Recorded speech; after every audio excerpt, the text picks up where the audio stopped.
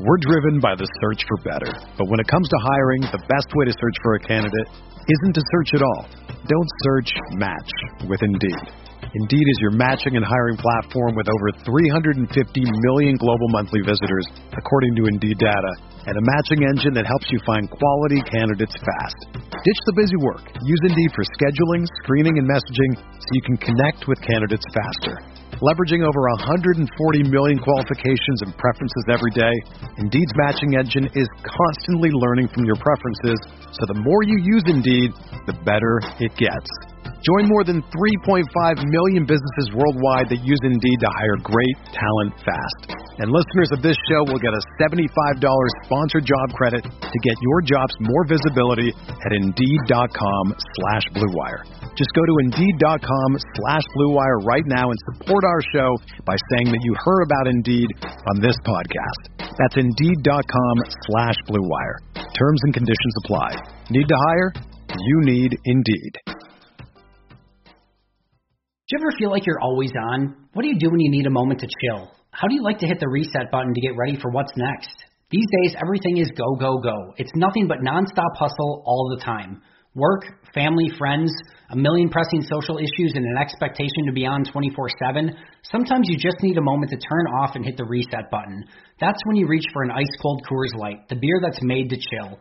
Listen, there's a lot going on in Green Bay right now, and I feel like we could all use a moment to chill with a Coors Light. See, Coors Light is cold lagered, cold filtered, and cold packaged. It's literally made to chill. It's as crisp and refreshing as the Colorado Rockies.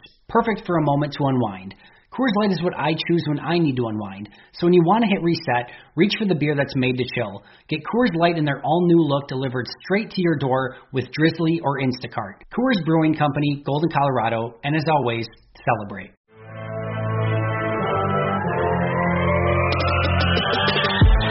Minutes a day, 365 days a year. This is the Pack-A-Day Podcast. Welcome into the Thursday edition of the Pack-A-Day Podcast, better known as the Dusty Evely specialty this week, because we are going to be talking about the Packers offense thus far. I am Steve Perich. I'm joined by Sarah Kelleher and the aforementioned Dusty Evely. What's going on, guys? Nothing, man. Bye week. Yeah. Woo! Kind of weird. No Packers game, but I'll take the break. I'll take it. Yes. For Yeah, sure. one of the things, it's kind of hard to believe we're already, jumping into week 11 of the NFL. I mean, I remember some of the off-season stuff that we were doing, and we were like, oh, my God, when is the NFL going to get here? And it's just the season is just running by so quickly. It's running by, and I still feel like so many of the top teams, you don't know enough about them to really feel great or bad about them. Like, it's still, well, the Patriots haven't played a whole lot of people, and the Niners just got beat by the Seahawks, and, they haven't played a ton of really great teams. So it's even like these teams at the top is like, I still don't know how good a lot of these teams are, which is weird at this point in the season, I think. So the Packers are 8-2. They had a victory over the Panthers. Since we last talked, we all correctly predicted that would happen. So we've all advanced as well. So, Dusty, both you and I are sitting at 8-2. Sarah's at 7-3 with our predictions. Obviously, no prediction this week. But let's just get some quick recaps as to what you guys thought about the game. Sarah, what'd you think? Yeah, I mean, overall, it was a fairly entertaining game to watch. I would have loved for them to take advantage of some more opportunities. I felt like some plays got left on the field. But overall, great game for the running backs again. I mean, Aaron Jones is just incredible. Jamal Williams is a great compliment for him, and they just work so well together, and I loved seeing that.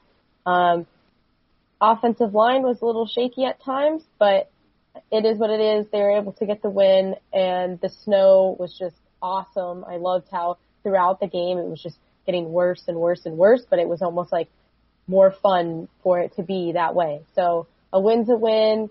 Snow game at Lambeau doesn't get much better than that. So, yeah, really good win before the bye. I think it was critical to put them in, like, a good position heading into San Francisco. Yeah, it's tough not to get super excited about a Lambeau Snow game. So that was awesome in and of itself. I'm with you, Sarah. I think some stuff was left out there. I feel like it definitely could have been a cleaner game and the way the offense was looking, kind of coming down to kind of a play at the end there with keeping McCaffrey out, and then they'd have to have the 2-point conversion as well. But having to stop that made it a little more stressful than it needed to be. I loved the decision to go for it at the end of the first half. I think that was awesome. I do think some of the running down the clock, even in the moment, was they're running this down a bit too far. Kyle Allen's not going to throw a 90-yard touchdown. So if they had let a little more time on the clock, that would have helped them out a little bit more, which would have been awesome. They did not, and ultimately the play call failed, but I like the thought process behind that. That was really cool. And also, my last thing, something that I don't think you talked about, Sarah, because you mentioned running backs and all that, which was awesome. Za'Darius Smith had a day, man. Za'Darius Smith had a day, and Kenny Clark was an absolute monster for, I feel like, the first time this season. Where it looked like the Kenny Clark we know and love. So, stressful game, but a win in a snowy game at Lambeau. It was awesome. Against a good team. Yeah. It was awesome. It was great. Yeah, I think I saw there was some conflicting reports, but Z had either 14 or 12 pressures in a single game. That's insane. Yeah, I saw 14. I think is the number I saw, which is just bonkers. Mm-hmm. Just bonkers. Yeah, I think my biggest takeaway was for all the people that said Davante Adams they should trade Davante Adams. The Packers' offense is better without him. Is it okay? Now you can all be quiet and just we'll pretend that you didn't say that. Well, you can go and delete those tweets and do all the things you need to do. But obviously, this offense is better with Davante Adams on it. So if you thought that, I saw somebody say that they should trade him. I saw those tweets too. The psychopaths, though, probably, right? Those are the same type of people that like the most stuffed Oreos.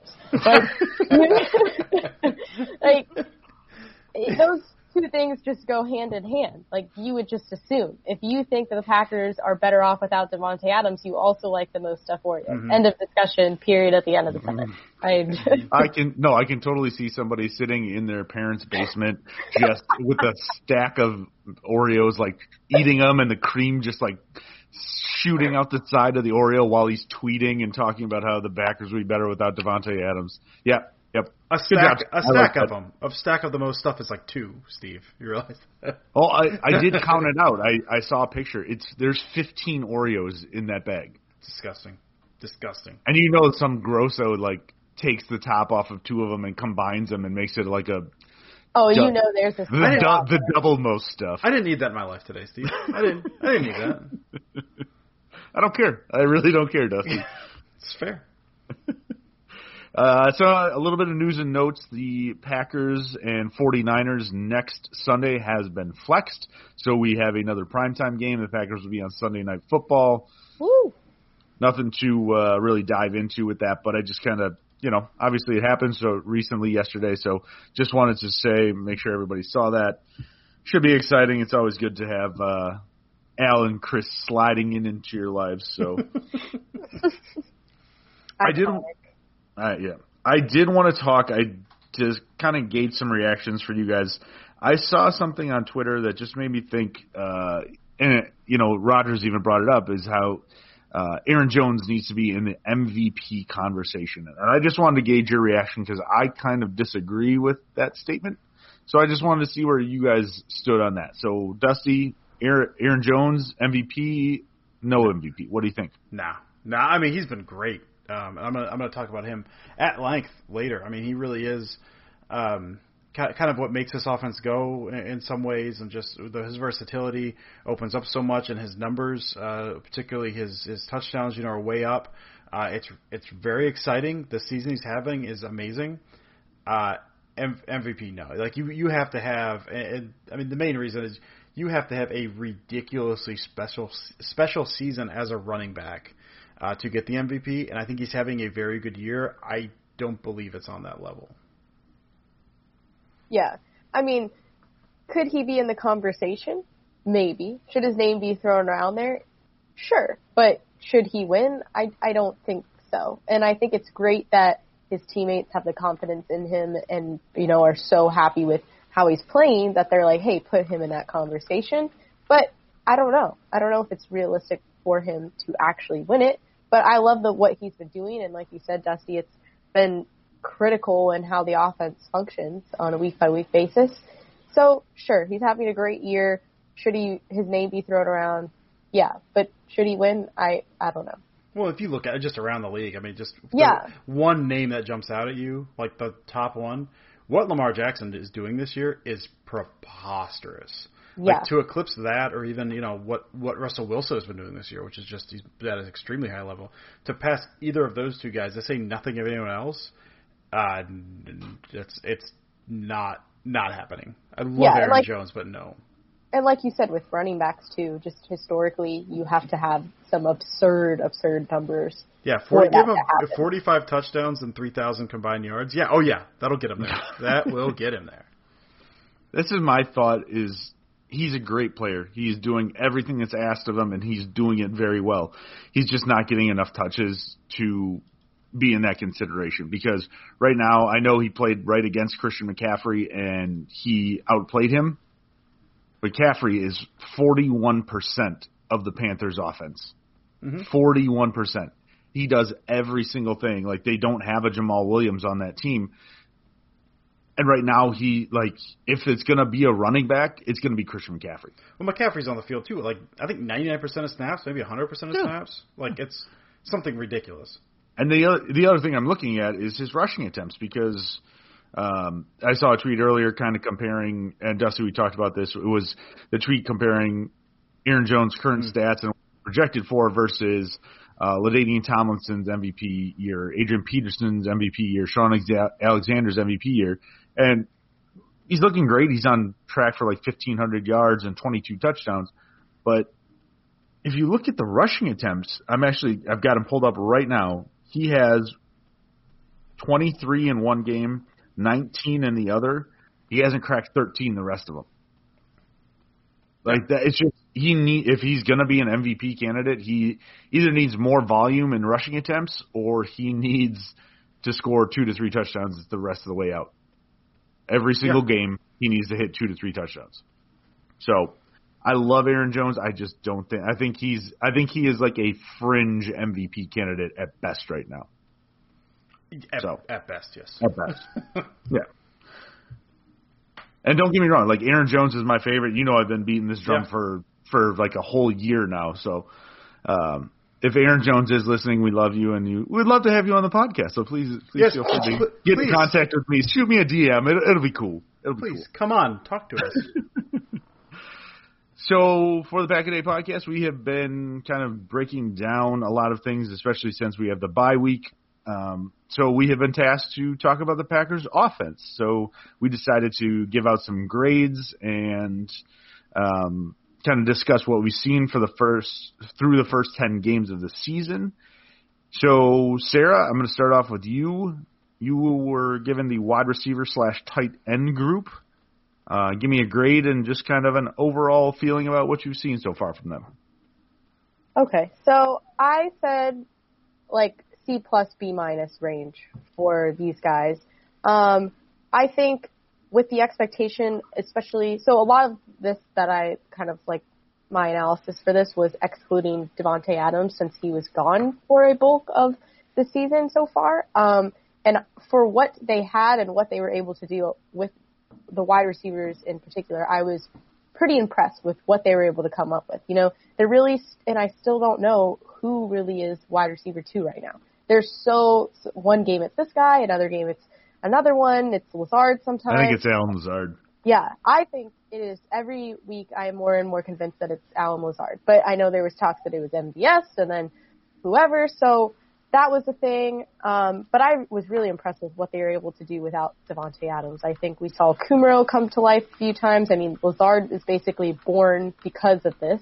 I know Rodgers was pushing for him to have more playing time, and it was great to see him get that, and he's really proven himself in every opportunity he's gotten. So moving forwards, I'm most excited, I think, to see how he develops. It looks like each game they're using him more and more, so that's something that I thoroughly have enjoyed watching. Geronimo Allison is Geronimo Allison. Dusty has, I think, cursed Steve and I because every time he drops a pass, we just can't unsee it or not think of Dusty anymore. I believe I poisoned your mind. Yeah. I think that's what you call it. Like worm tongue. I call it like worm tongue, but with truth. I don't know, but I just can't unsee it. Worm tongue? What is worm tongue? You don't know, like, from Lord of the Rings? Grima? Worm okay. I mean, I saw Lord of the Rings like 18 years ago, but no, I don't. I'm not Read really. the books you want educated, fool. Why would I read books when I could just sit down and watch it? It's a good point. Those movies are banger. I avoided all of the Harry Potter books so I could just watch the movies. Oh, but those are so good. Anyways. Go ahead, Sarah. Back to the wide receivers and tight end group. As far as tight ends, I mean, Jimmy Graham is, I think everyone's always a little bit disappointed in him. So actually on Transplants today, I listened to a little bit earlier, and they were talking about Jimmy Graham and how, you know, he gets a lot of hate, but that he has improved in the blocking aspect of his game, that there's been a lot of times on film this year that he's popped up, like opening a lot of stuff up with the run. So shout out to him there. He still struggles with some things, but I think on Sunday we saw him perform better than he has been. I'm hoping that now Sternberger can get more involved and kind of like up the grade in that group. So for me, the wide receivers were a little higher on the grading scale than the tight ends. Combine those together, I kind of got like that B- range. So that was my thought process there. Kind of takeaways from the wide receivers, like I said before, Lazard, I think, is the next guy up. Where if he isn't right now, he has the potential to at least be there, whether it's next season or however long it takes. So that was kind of my takeaways from that. You know, the funny thing is we talked about Geronimo Allison for a minute and how Dusty has poisoned our mind. I have the complete opposite effect too, because Dusty has completely like butterfly affect my mind of the Dusty Evely effect of now I am watching things in games of I was watching Sternberger every time he was playing. I'm like, is he going to go out on a route? I'm is so he just proud blocking? of you, Steve. I know, and I'm seriously, and even tweeted, like sent you a DM after the game. I'm like, I was watching this. I was watching him block. I'm like, just tell me, are they setting this up so all of a sudden he's going to run he's going to run a cheese wheel route for a touchdown, and I'm going to freak out and then just tweet at you immediately. Yeah, it's exciting. I love that. I mean, I tell that to everybody. There's a couple ways to watch the game. That's one of them. I mean, there's multiple ways to watch a game. The other one that I've been doing quite a bit, that Chris Brown, the football writer, talks about, is watching the grass. You look for the open grass pre-snap, and you see how an offense can attack that, and then also how a defense can cover that up. For like an overall concept, that's really fun. But yeah, you watching Sternberger, because I generally just watch the grass when I watch games. I don't pay attention to individual players till later. I thought that was awesome that you were watching stuff that way. That was amazing. Yeah, it just got me excited because he was doing a really good job blocking, which is exciting for one of our tight ends to actually be really good at blocking. But I just had the thoughts of Vitale, and he's been blocking this way for 2 weeks, and then all of a sudden they just throw him out and have him go on a wheel route, and he's catching balls, and so I'm excited. That was exciting for me. I took for this breakdown, I took the easy route for myself because, I'm the host, so I can kind of do those types of things. But I took the quarterback play. So basically I've got Aaron Rodgers, which normally you're just like, that's an A. You just gave him an A. But it's been interesting. I think he's been, for the most part, bought into the system. There's been some old Mike McCarthy hero ball here and there. I ended up going with a B for the quarterback play for this year. Rodgers, his stats-wise, he's still doing his crazy-ass stuff of he's thrown 2 picks this whole season, and I'm pretty sure they were both tipped balls. For sure one against the Eagles. Yeah. And he had some dropped, but I think both the ones that are actually thrown were tipped. I think I'm with you. However, don't get me wrong. There's been some balls that should have been picked off that I don't know what it is, but he has got some magic like voodoo or whatever that he does to every single ball that as soon as it hits a defender's hands, if it's just from his hand, it bounces right off. Crazy. It's just crazy. But he's got 17 touchdowns, 2 interceptions. He's taken 22 sacks. That's a little bit on the offensive line as well, which we'll talk about in a minute. But overall, I feel like he has bought into the system. Like he understands that it doesn't have to just be him this time around. Like every single year before it was, oh crap, I've got to go out and throw it 45 times. I've got to go win the game, and if I'm not perfect, we're screwed. And it doesn't have to be that way. And I think he's starting to really understand that and appreciate it. Like, he hasn't thrown for a touchdown in the last. He didn't throw for a touchdown last game. I think it was one the game before that. Sounds right. Yeah. And as a humble brag, apparently I traded Aaron Rodgers in fantasy football at the right time, and traded him right before that. So, but overall, like he's been doing really well. Like I think him and LaFleur have the same ideas. Like you said, Dusty, I loved the going for it on fourth down on the goal line. I hated the call, but I think that's a pretty common theme for most Packers fans. This is awesome. You're going for it, but they took a timeout, and that's all you could come up with was, hey, let's run right down the middle. It doesn't sound about it. Overall, though, love it. I think he's ascending. I think he's, by the end of the year, should be at a B+, A-, and getting them into the playoffs, getting them to a Super Bowl. I mean, you're ending up with an A grade. So we are spoiled as Packers fans because Aaron Rodgers has been so good for so long that I look at his season of 17 touchdowns and 2 interceptions. I'm like, that's a B. That's a B. I mean, it could be better. I mean, deep ball's been a bit off too. Yeah, we've seen things that he should have more touchdowns. His deep ball game, I don't know if it's still hasn't figured out how to throw to MVS because he thinks he's going to overthrow him because he's so fast. But there's something off on that aspect. We don't really know what it is, but I'm not really going to complain about Aaron Rodgers too much. So, Dusty, we're going to give you the floor because you have running backs, which is probably the strongest group so far. A little hand rub too, a little Mr. Miyagi action. That's I right. like it. That's right. Getting warmed up, Steve. Okay, wait. We do have to do this before. Sarah, do you know who Mr. Miyagi is? That's a good question. Oh, shut up. Oh. Wait, hold on. She's gonna Google him. It doesn't count if you Google him. Oh my God! It's from the Karate Kid. Do you know what the Karate Kid? Yes, I know. And not the Karate Kid with not with Jaden Smith. Yeah, no, with Jaden. No, it's the older version of Jackie Chan.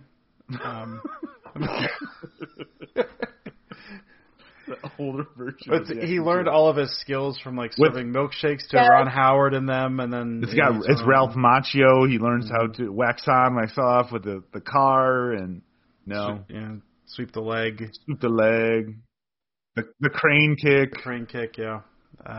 Nothing. Oh my! He God. catches a fly with chopsticks. You remember that, Steve? He does that. I'm not making that up, right? That's a thing? Oh, yeah. Okay. And he dates Elizabeth Shue. Like, oh, yeah. Oh, that's Elizabeth Shue. I forgot about that. Oh, she doesn't. I'm not going to ask Sarah because she doesn't know who that is. Son of a bitch. All right. I know you're super busy with all of your schoolwork and everything like that, but come on, Sarah. Just for Dusty and I, watch this movie. It's iconic. It's amazing. Steve, I'll be honest with you, man.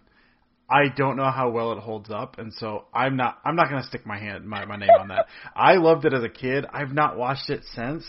So if you want to push for it, that's fine. I've seen it on TV multiple times in the past several years. Oh, it's an 80s movie, but it's still outstanding. Okay. Listen, when in literally a month, I will be graduated. I will have time every single night to watch a movie. I will not come home and have 5 hours of homework. So I can watch any movies that you guys suggest to me.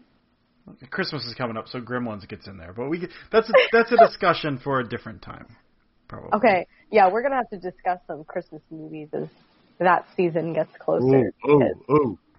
Before we even get into running backs, I do have to do this.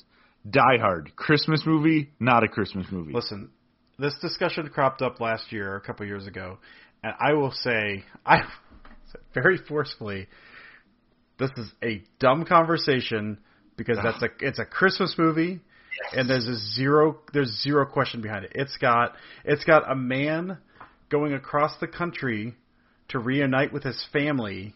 Isn't it on Christmas Yes. And it's during, so that's the thing. People are like, well, it just takes place during a Christmas party. No. If you look at the themes of Christmas movies, a lot of the same themes line up with Die Hard. It's just that more people die in Die Hard. Mm-hmm. Die Hard is absolutely, without a doubt, a Christmas movie. And if you disagree, you are the one who is wrong and you are the one who is crazy. And I firmly believe that.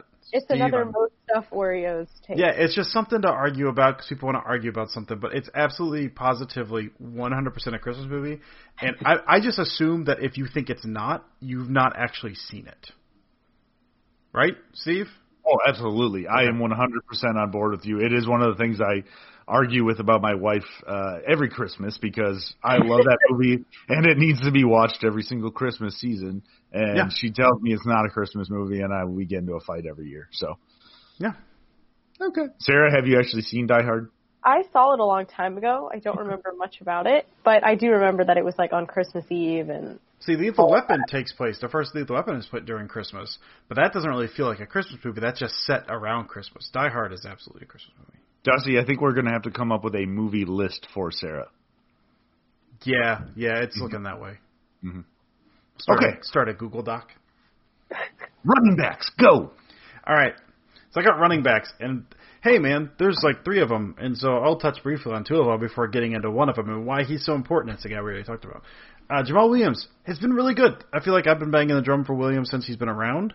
I know a lot of people were not with me. My argument was, beyond that he's very good in pass pro, the big thing about Jamal Williams, he had a little more wiggle than I think that people gave him credit for. He's better in the open field. He didn't. Not a ton of quickness, but quicker than people gave him credit for. Not a lot of speed, but pretty fast for a guy that with his skill set. And not a whole lot of catches, but that's because he didn't get much of an opportunity. I think he's putting all of that on display. They're doing Packers are running a lot of that. I think it's called the pony package. I think that was from Ben Fennell was calling it that.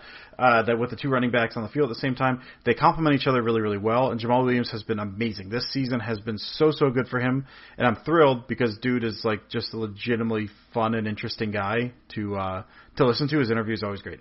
Danny Vitale, we'll put in that mix as well. Danny Vitale's great. His role is, I feel like there's times I'd like to see a little more expanded, but he does what he's supposed to do so well, which is be kind of the main route runner. There, they got the cheese. Steve, you mentioned the cheese wheel earlier. That's the Vitale special. They've set that up so well. They've run so much different stuff off of that. They actually ran it again this past week, and Vitale cut up field when he wasn't supposed to, and it almost led to a pick 6, and that was bad. But for the most part, Danny Vitale has been really, really good. He's done what he needs to. I don't think he's necessarily the best fullback. He's not really going to be a good short yardage guy, but they got Jamal Williams for that. He's a very good receiver and a guy you can move around. He kind of just his size. It's almost like an undersized tight end that you can put on the field there. Like I really like what he brings to the field. So both those guys, Williams and Vitale, are really, really good. Let's get to the big one. And that's Aaron Jones. Steve, you and I have talked about this a ton about how he needs more touches. He's getting those. I've got a bunch of. I still could say he needs some more. He could, but how he's being used, I think, is so good. I love how he's being used, but I think I would love 15 to 17 rushes, 5. I think catches. the reason I'm okay with it, with his not his production, with his touches maybe not quite being where we had talked about, is Jamal Williams being as good as he is.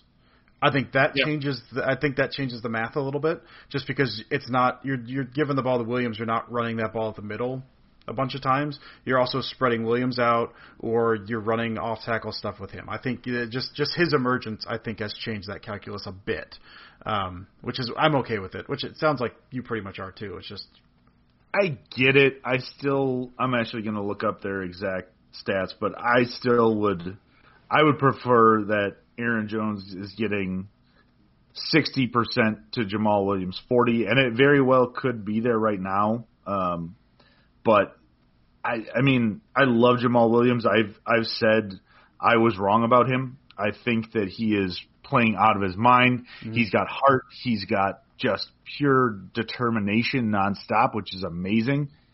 But if you're telling me my choice is 50-50, 60-40, I want the 60-40 for Aaron Jones because he's got that home run ability.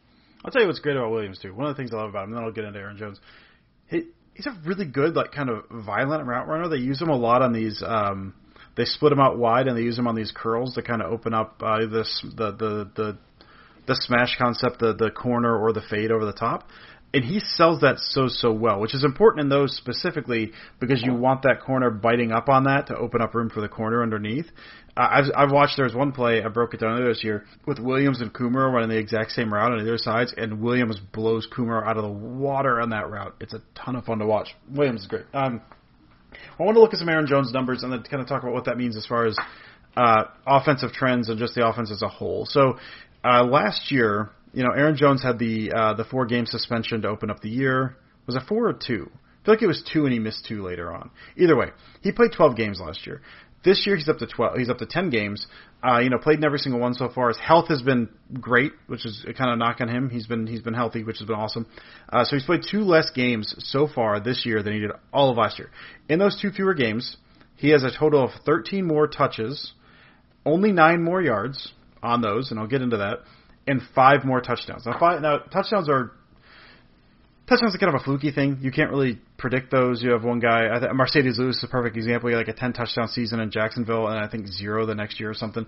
So it's fluky to an extent. So that 5 is just, the 5 doesn't necessarily mean he's playing better in and of itself, but it's a nice little number to kind of hang your hat on. So again, 13 more touches for only 9 more yards. It doesn't sound like much, but again, that's 2 fewer games. The touches are up being 11 while still having 2 games to make up is terrific, but it's also the bigger point of that is where those touches are coming from.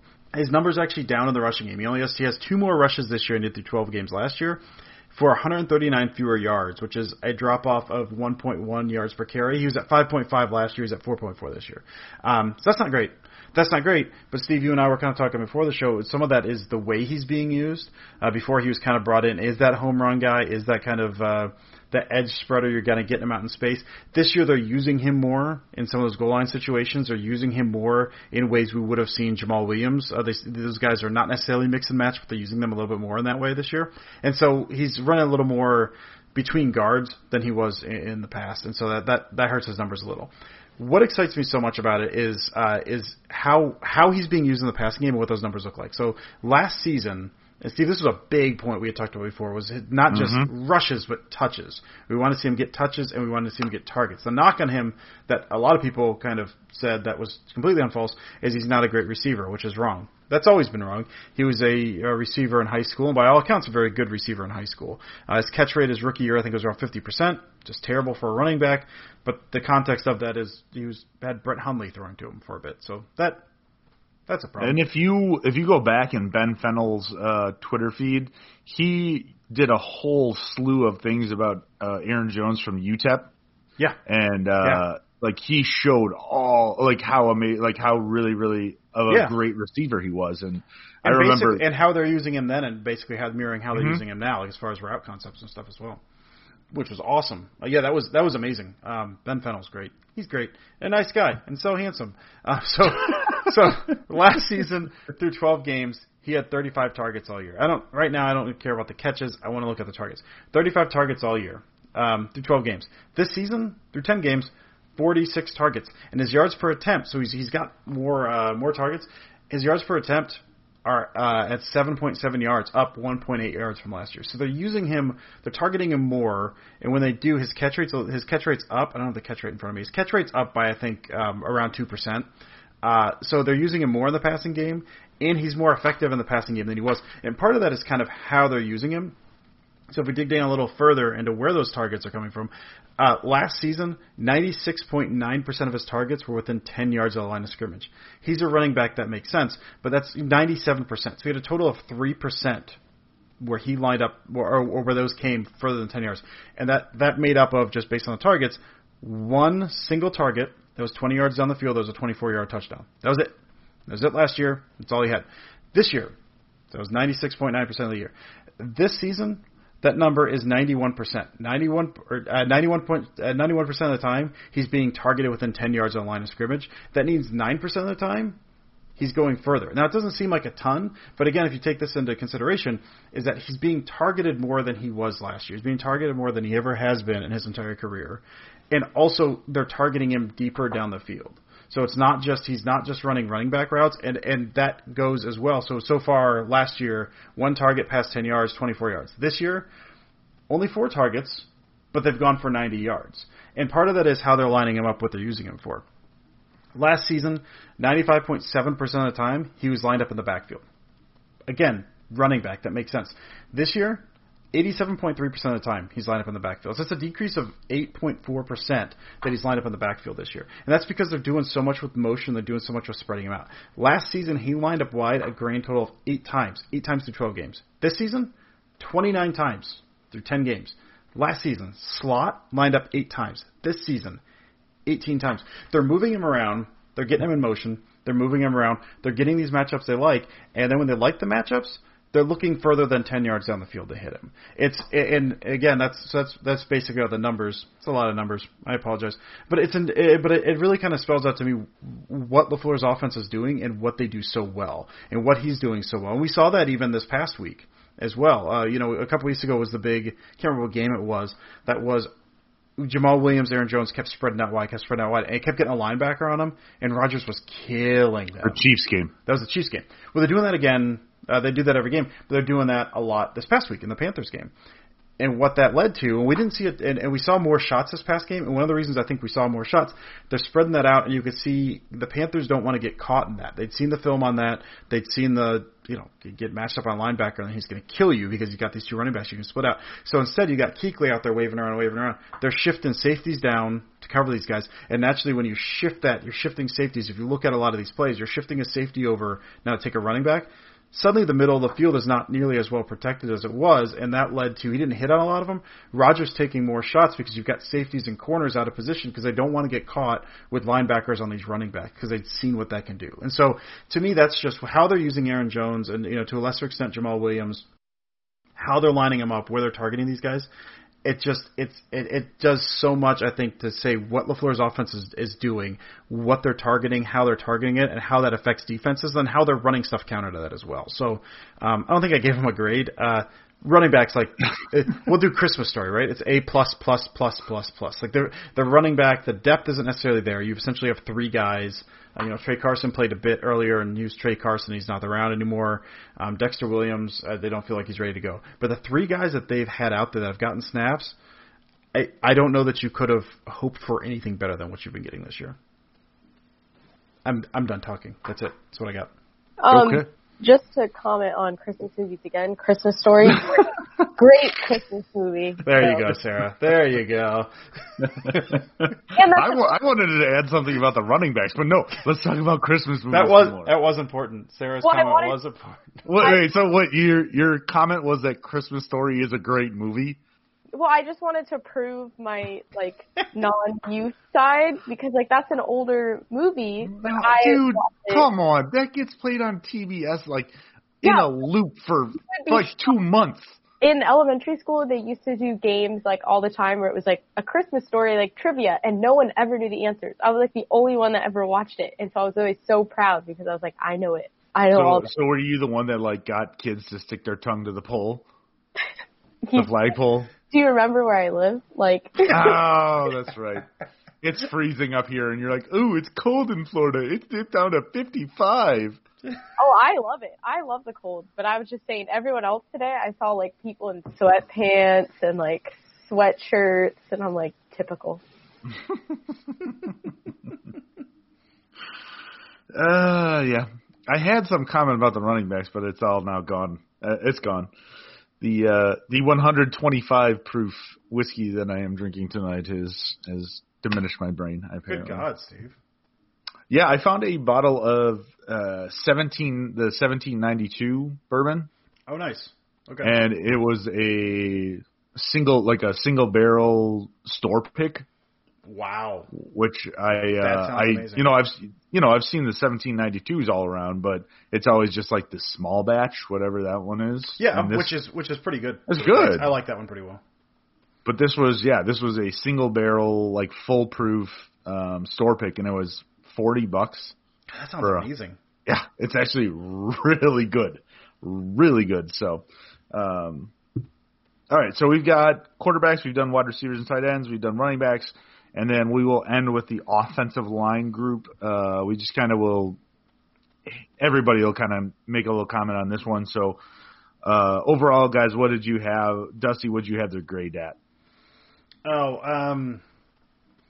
It's tough. It's tough, man. I think probably it's they've had ups and downs. I'm gonna say probably like a B minus, C plus, somewhere in that, like better than average. And I think Elton Jenkins has been amazing, but there's just been too many weird kind of off games that it's tough to give, I think, a higher grade than that for me. Okay, Sarah, what did you end up with? I had C plus, kind of basically for the same reasons. Like there's been a lot of up and down, but there's been players that have shined, players that have struggled, so I kind of threw them in like around average, sometimes better. Yeah, I had right around the same thing. I had a B minus of just 22 sacks on the quarterback in 10 games is not great.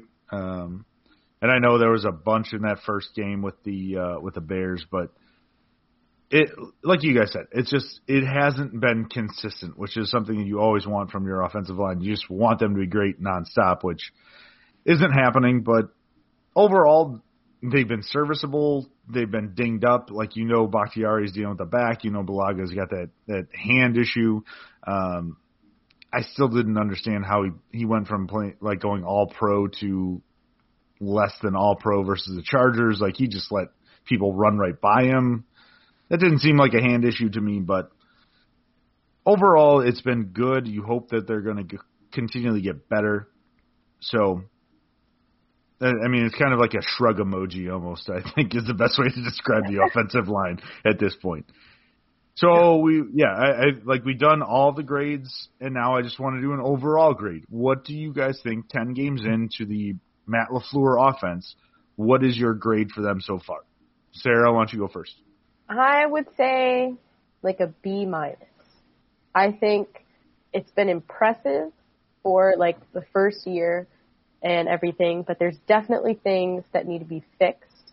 Still, there's little tweaks that can be worked out. So I would say overall B minus, kind of way better than I expected, better than the average team, but I think they still have way to go. Maybe just a B, not a B minus, so somewhere in there. Yeah, I think I'm in the same boat. I think I'm around a B. I think, again, kind of looking at how this offense is constructed, what they're doing, what they've been setting up, how they've been executing on that. I still think they have a ways to go. They're still, setting some stuff up. The tight end group has not been overly dynamic with Tanyan being injured. Sarah talked about that in her section with the wide receivers and tight ends, that the tight ends have been, fine-ish, I guess. I feel like that changes with Tanyan or if Sternberger can come out the gate and do something good. So I felt like maybe that hampered a little what he wanted to do, and I do feel like they're still setting some stuff up. So I still think that's the most amazing thing. They're 8-2. The defense has kind of fits and starts at times, and the same thing with the offense. That I still don't feel like either of those groups is playing up to necessarily the level that they can play to. So yeah, I'll give them a B. I think room for improvement, but I have every confidence that they can be an A-plus team. It's a matter of will they get there. But yeah, right now, I think just a little too inconsistent to be any more than a B, I think. I'm almost at a loss for words. We all agreed on the grade for this team. This never happens. I have my overall grade as a B. I don't really know what. You guys kind of pretty much touched on everything I wanted to say as well. I mean, I think my only other statement is watching this team, watching Monday Night Football, the 49ers, the Seahawks. I feel like this is a Super Bowl team.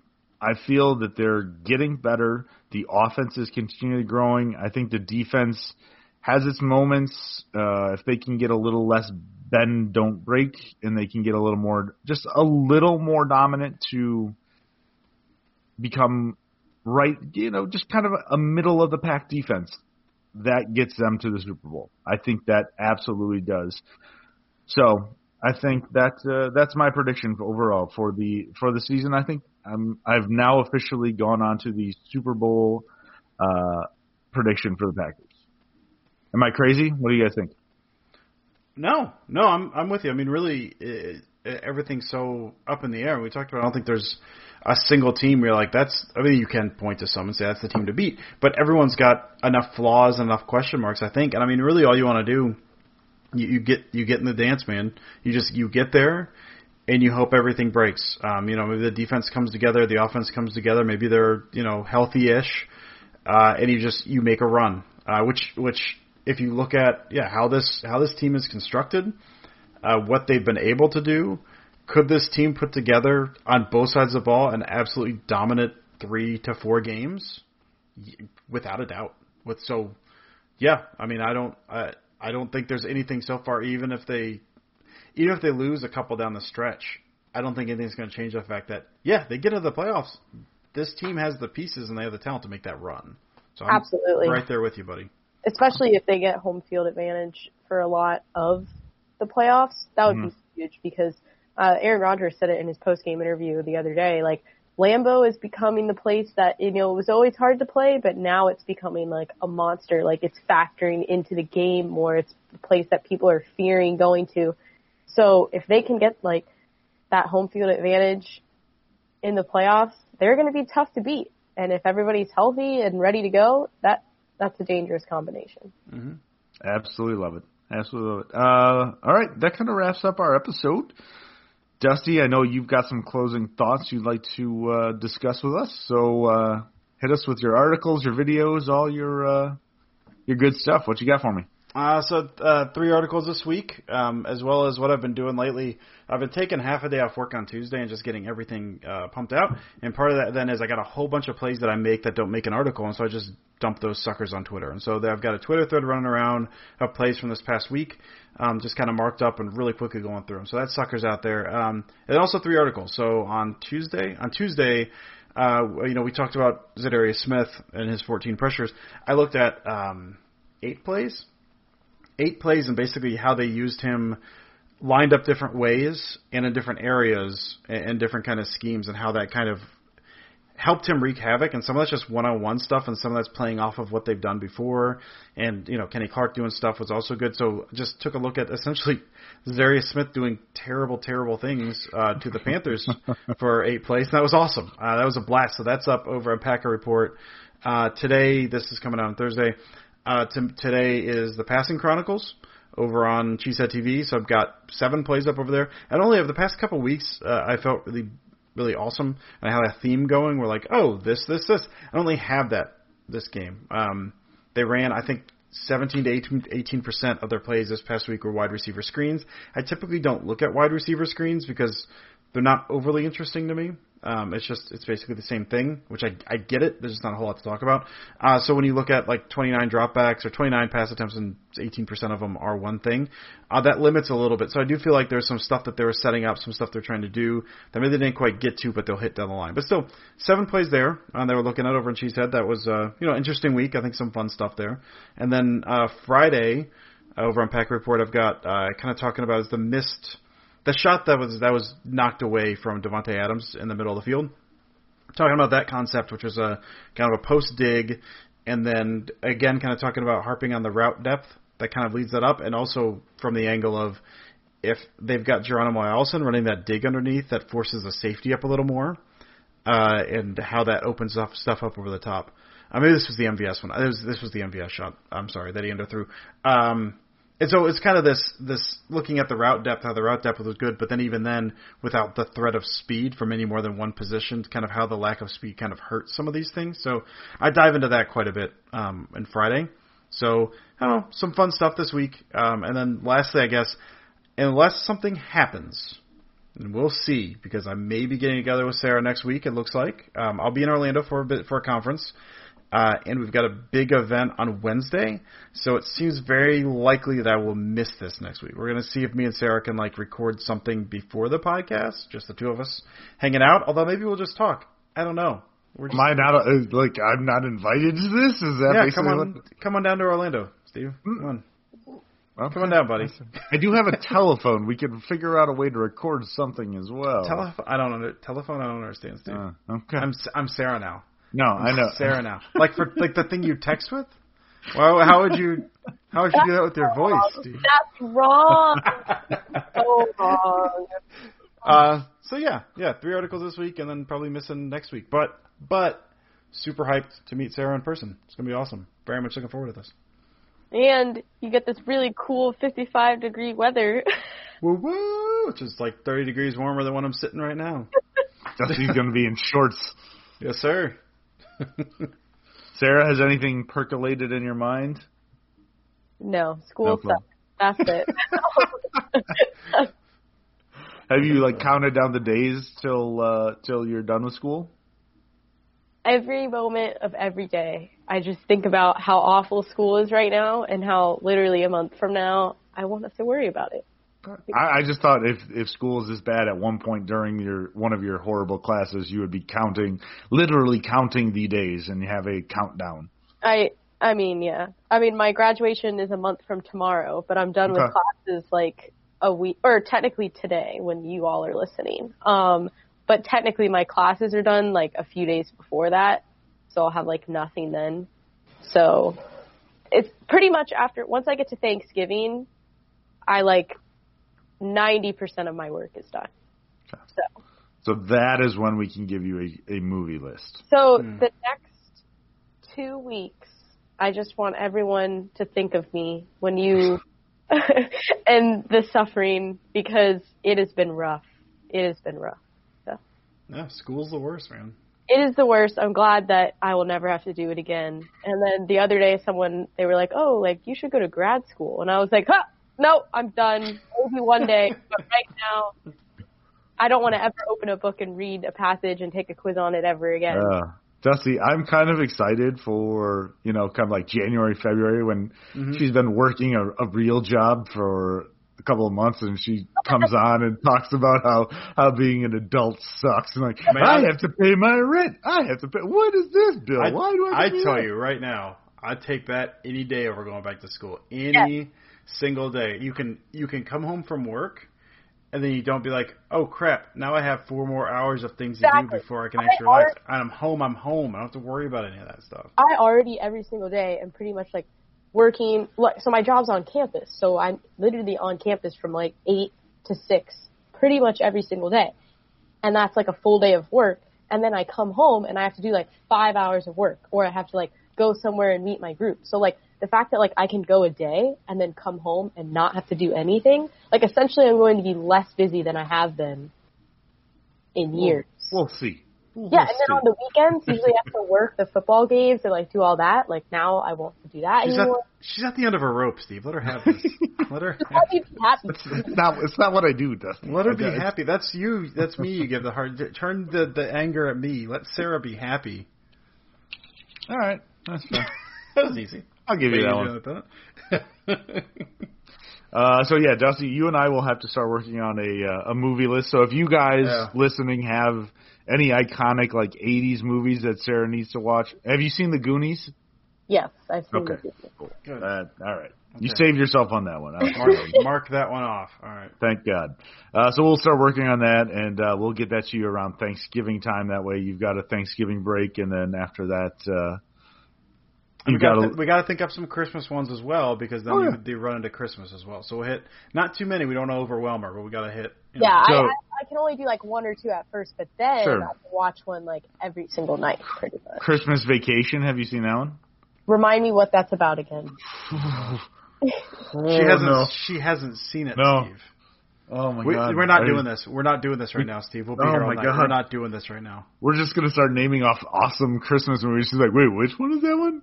Nope, haven't seen that. Silent Night, Deadly Night. That one with the Santa Claus that murders the kid's parents, and then he becomes a murderous Santa Claus himself. You know that classic? Oh no, you mean the Santa Claus? No, this one's got way more blood, Steve. Oh no, I haven't seen the horror version, but I mean, if you think about it, in the Santa Claus, he kills Santa Claus and becomes Santa Claus. This is like that, except blood. Except not. Okay, I like where your head's at. I will watch that one. How about that'll be my homework assignment for Christmas time? Yeah, go for it. Okay. Go for it. You're going to think poorly of me if you do. I'll tell you that right now. I mean, watch really that sucker every year. It's not possible for me to think worse of you. So I just yeah. I think you might find yourself surprised. Okay, for my closing thoughts, for anyone who has children, I had just one of the absolute fun moments last night when I was reading my 4-year-old daughter, a book, and we were having a little bit just joking around, and she took one of her Barbies and was trying to smack me in the head with it, and so I grabbed it, and she literally said, "Hey, what are you doing?" Her hand just went in my booger hole. So I officially need to make sure that everybody gets on board with this. You no longer have nostrils. Everything from now on it's always called your booger hole. I'm in. In? Okay. Yep. Sarah, I'm sure you can get that going on a college campus, right? Oh yeah. Mm-hmm. I'll just start posting signs everywhere. That's a good way. She's got 3 weeks left of school. That's a good thing to go out on top of. You know, remember Sarah, the booger hole girl. You remember? Yeah. I mean, lost her mind with 3 weeks ago. Wouldn't stop saying booger hole. Oh, she's got access to like the UCF Twitter, the Limitless Twitter. I mean, you can do some hashtag booger holes on there, right? Yeah. I didn't like hashtag booger holes. I might be right, Steve. See, this is why I hate you, Dusty. I asked for one thing, and you're like, oh, yeah, I can totally do that. And then 4 seconds later, no, I'm done. I don't like that. You throw a hashtag in front of it, I don't like it. Yeah, you surprised? I'm an old person. I don't like hashtags. What's the pound sign? You mean the pound sign, Steve? Yeah. All right, well, that should do it. And end on booger holes. I think that's a good way to go. Mm-hmm. But next week we will see what happens. We don't know if Dusty and Sarah will be together, if they will be able to record with me or not. So it could be me and Sarah. It could be all 3 of us. It could be me by myself. Nobody knows. I'm waiting for a reaction from Sarah. She gave me nothing. So, well, she just heard that you gave her an out for next week is how I took that. I mean, I'll be there. Okay. So. All right. So me and Sarah for sure. And we will be breaking down the Sunday night football game between the Packers and 49ers. So it should be a good time. As always, follow us on Twitter. We've got @DustyEvely with articles, videos, everything you can imagine. It's again, it pains me to say it, but he's a great follow. So make sure you're following him @Sarah Kelleher 4, @Packaday Podcast, and for me @Steve Perhatch. So we will talk to you guys next week.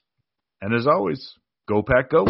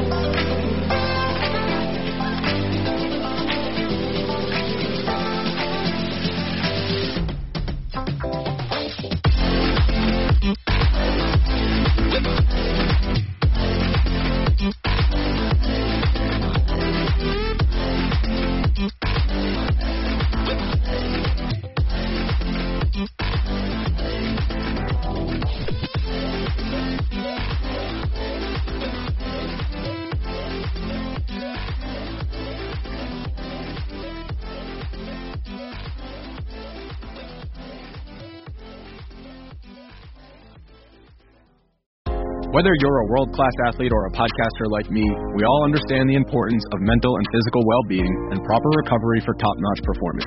That's why I'm excited that Unified Healing is sponsoring podcasts on the Blue Wire Network.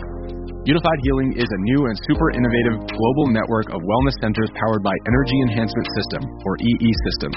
If you haven't heard of the EE System yet, then you'll want to listen up.